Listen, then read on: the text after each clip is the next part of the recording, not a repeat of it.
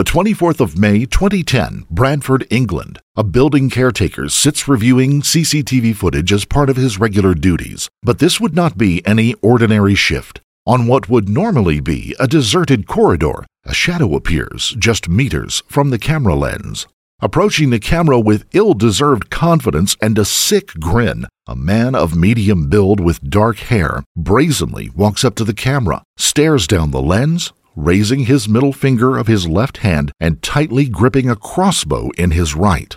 But this was not the first encounter that this man had with serious crime. In fact, his reign of terror had begun almost 12 months earlier.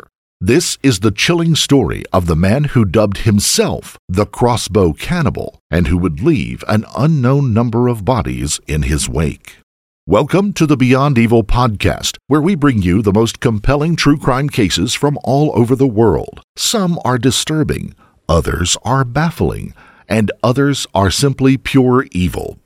Before we begin, we would like to send our sincere condolences to the family and friends of Susan Rushworth, Shelley Armitage, and Suzanne Blammeyer, who all had their lives cut short by one sick individual.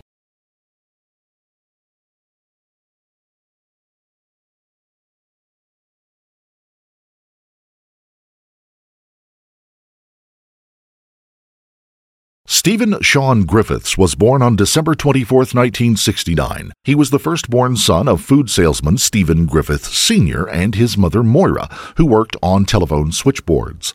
Although his father earned an honest living, Stephen learned about crime early through his mother. Despite having a respectable job, she herself was convicted of fraud after secretly conning people out of their money. His mother and father divorced when he was only 13, when he and his siblings went to live with their mother, despite her criminal record. After the divorce, Griffith's behavior seemed to change. He had always been a bit of an odd child, but nothing that concerned the family too much. Unfortunately, that was about to change. His mother lived, shall we say, a permissive lifestyle. What is stranger is that her son Stephen would spend much of his time watching her have sexual relations in the garden with multiple men. By the age of 17, Griffiths was out of control. He had little time for society or trying to fit in. From his early teens, he made a regular habit of going out shoplifting. At the age of 17, one such outing would take his activities to a whole new level. While stealing from a shop, he was spotted by the clerk who attempted to apprehend him. But Stephen wasn't going to let anyone stand in his way. After quickly drawing a knife, he slashed the man's face. Fortunately, he didn't manage to evade the law and was quickly arrested and subsequently sentenced to 3 years in a young offenders institute.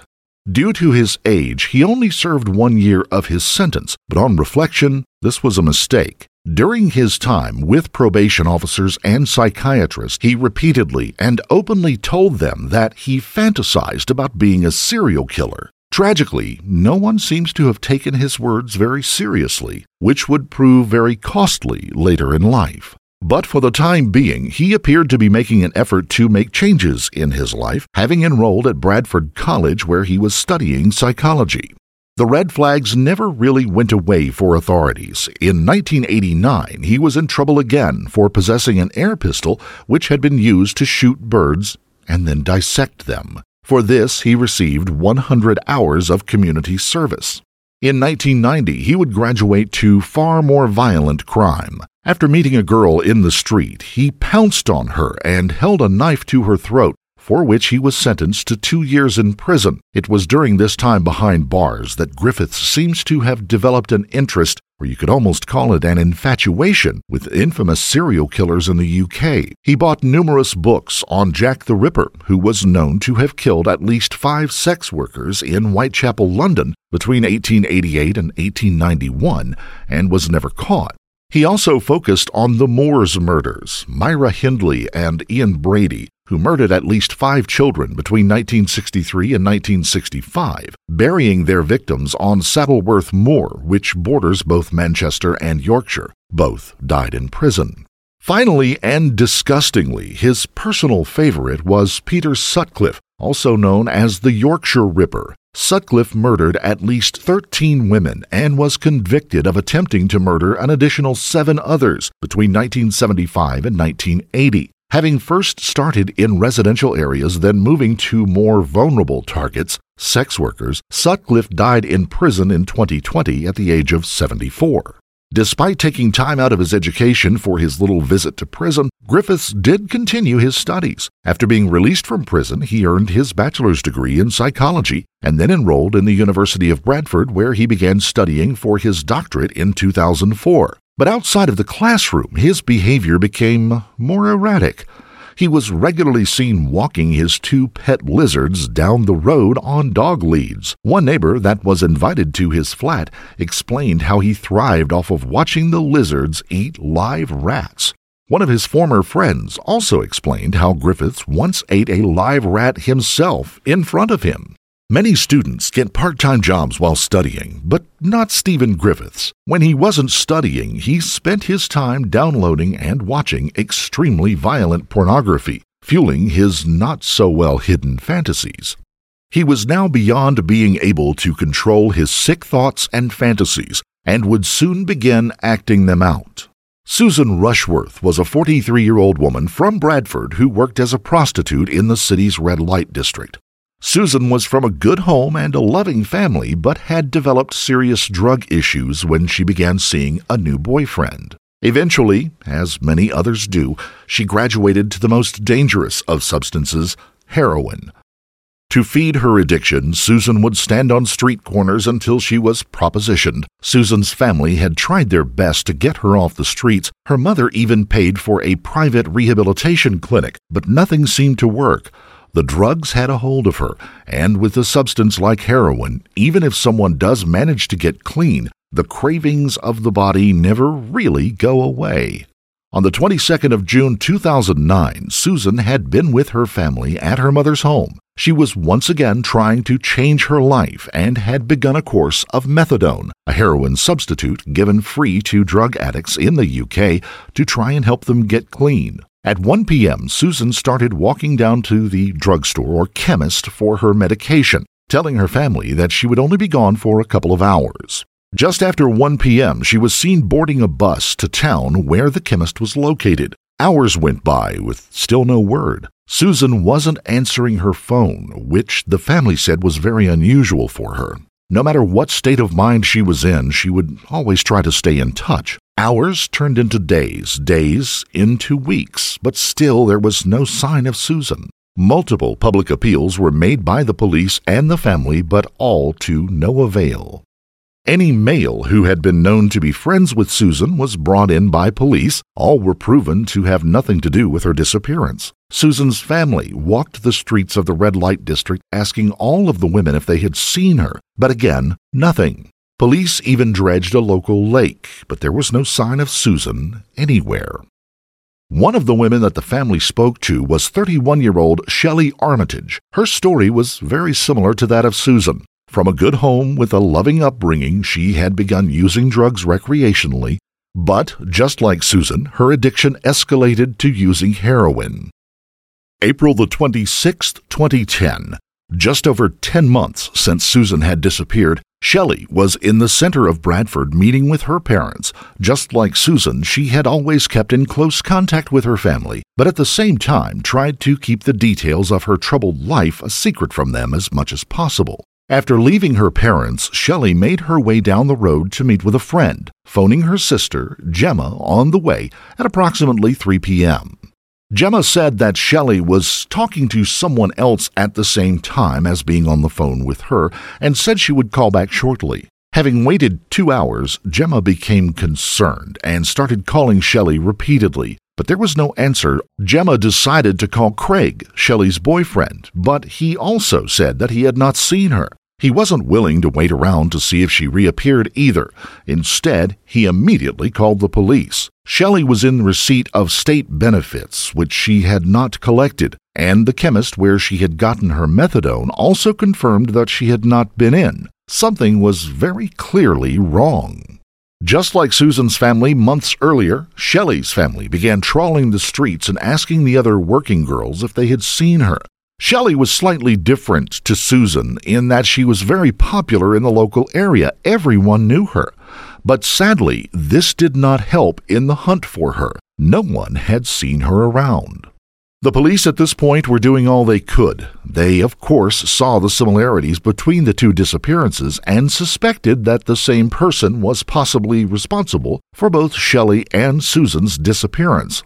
But the lack of evidence left the investigation stalling. Not a single witness had seen either of them, and there was only one brief image of Shelley walking down the street, which didn't provide any new leads. The police were assigned large teams of officers to search the streets, parks, and basically all of the surrounding areas near the red light district. But the searches again yielded no results. Both women had disappeared without a trace. But this case was about to get even worse for the family and friends and the police that were trying to solve it. News of the girls' disappearances was spreading fast, but sadly it didn't stop the other working girls from continuing to wait on street corners, putting themselves at extreme risk. Suzanne Blaemeyers was a 36-year-old sex worker in the same area as Susan and Shelley. Sadly, she too had fallen into the trap of heroin. Suzanne and her friends began using recreational drugs when they went out around town. Thankfully, her friends were able to limit their usage to those nights out, but Suzanne was unable to do this. Unable to get a full-time job because of her drug-ridden state, she was forced to turn to prostitution to feed her addiction. Suzanne's parents were devastated when they discovered that their daughter was using heroin and tried everything they could to stop her.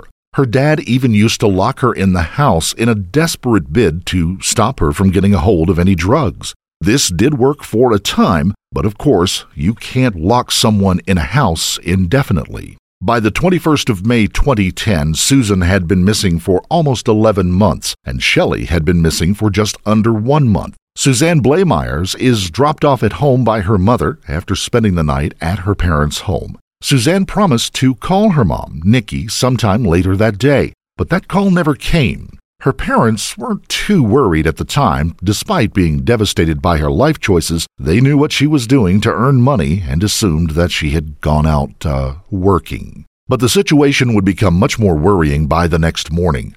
A man knocked on their door. It was Suzanne's boyfriend, asking if they had seen her. This was very irregular. Suzanne, just like the other girls who had gone missing, always stayed in touch, but now she had not contacted her family or boyfriend. The police were now not just searching for 2 girls, but 3. But the police were finally about to get a new lead, a very strong one. Homefield Court is a converted block of flats situated near the red light district. A caretaker was working inside the flats 3 days after Suzanne's disappearance. Part of his job was to review CCTV footage from the previous days to check that nothing was out of the ordinary happening in the building. This would usually be a monotonous task, but of course, not this time. In the middle of hours of footage of an empty corridor with nothing to see but the odd passing resident, evidence presented itself. Suzanne is seen walking down the corridor with a dark-haired man and then entering his flat. Moments later, she reappears and tries to run away. The caretaker called the police immediately. The police went to see Suzanne's family straight away and informed them they believed that Suzanne may have come to serious harm. Her parents said, "She's dead, isn't she?"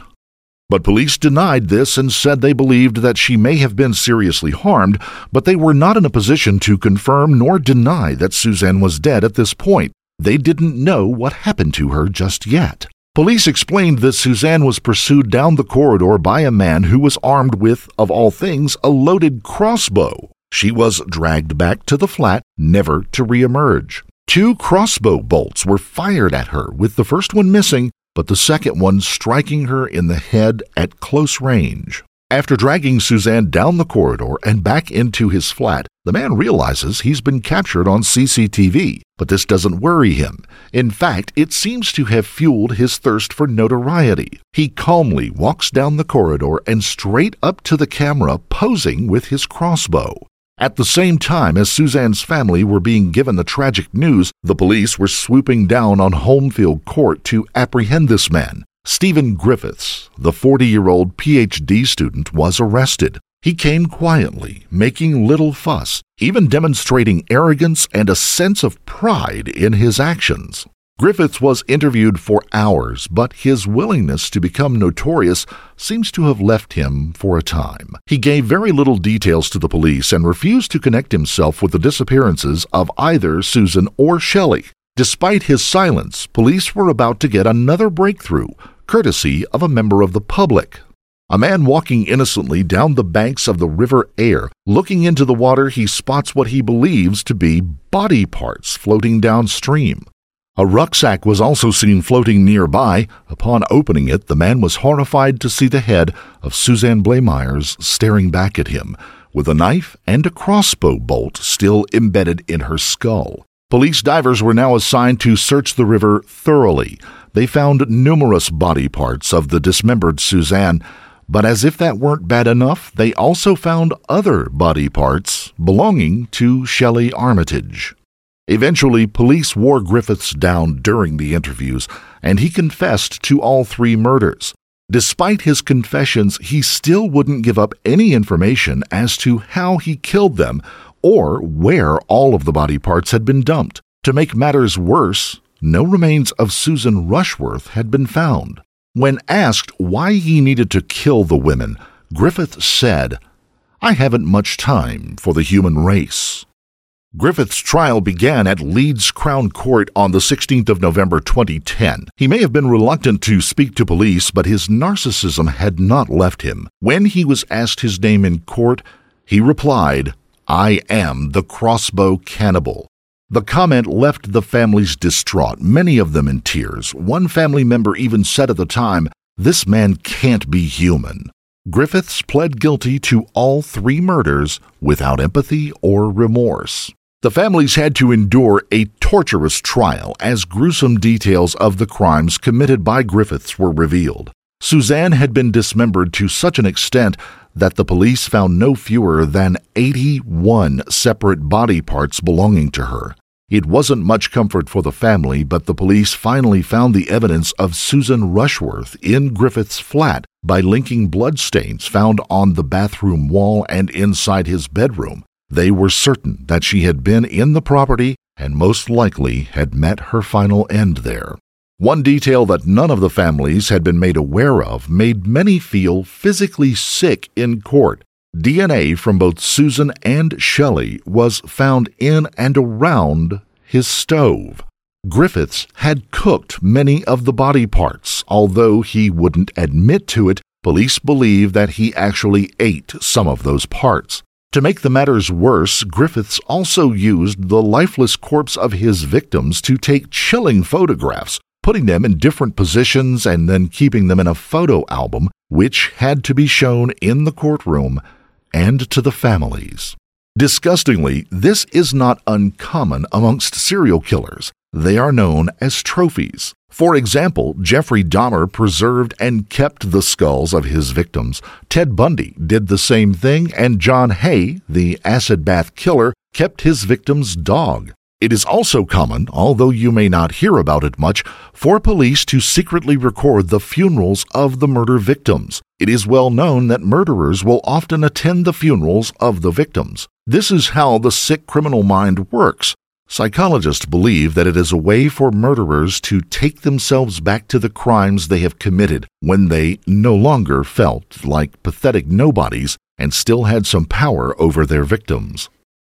On the 21st of December 2010, the judge, Mr. Justice Openshaw, sentenced Stephen Griffiths to 3 life sentences and ordered a whole life term without parole. It was little consolation for the families, but at least they could take some comfort in the fact that this monster would never walk the streets a free man again.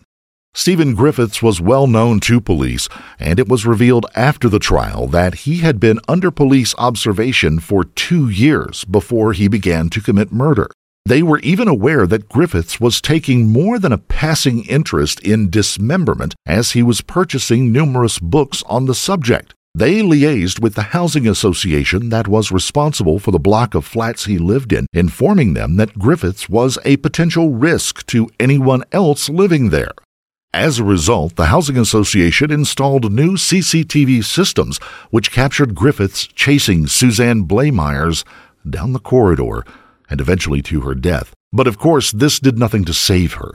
Unfortunately, the police had no grounds to rearrest Griffiths at that time or even give him an antisocial behavior order for his previous crimes. He had served his time. All they could do was watch and wait for him to make the wrong move. Had the psychiatrist who had warned authorities of Griffith's unstable mental state had been listened to, it is possible he could have been sent to a mental hospital or sanctioned under the Mental Health Act, but unfortunately, these concerns were not acted upon.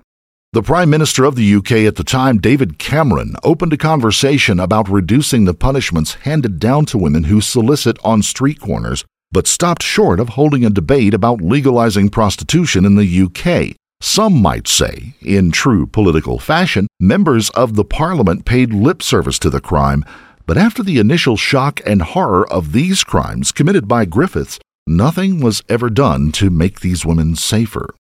Prostitution remains illegal in the UK with a maximum punishment of 7 years in prison and a £5,000 fine. It is known as the oldest profession in the world and divides opinion in many countries. Some say it is degrading and look down on people who turn to it to make money. Others say everyone has the right to use their bodies as they see fit. In countries where it is illegal, prostitution still goes on every day regardless of the potential consequences.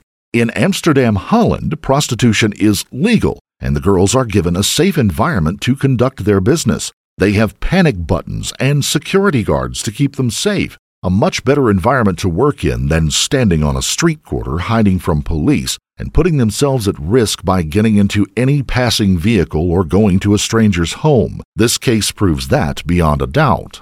Susan, Shelley, and Suzanne had all fallen on hard times as the result of their drug addictions, but they didn't deserve to die for it. None of them were old and had many years of living ahead of them with a chance to change their lives. Through their desperation to feed their habits, they were willing to go to anyone's home to earn what money they could. All, tragically, were unfortunate enough to be approached by Stephen Griffiths, who decided the easiest way for him to commit his horrific crimes and act out his disturbing fantasies was to prey on some of the most vulnerable women in society. We will never know what they could have become in the future. All came from good homes and loving families who were willing to help and support them. There is every chance they could have turned their lives around. But thanks to the actions of one sick individual, they were not given that chance. Rest in peace, Susan Rushworth, Shelley Armitage, and Suzanne Blaemeyers.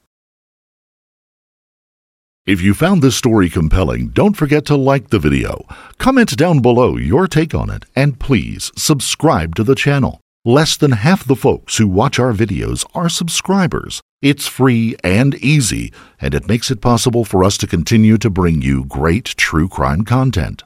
Also, hit the notification bell in order to stay up to date each time we reveal a new shocking case.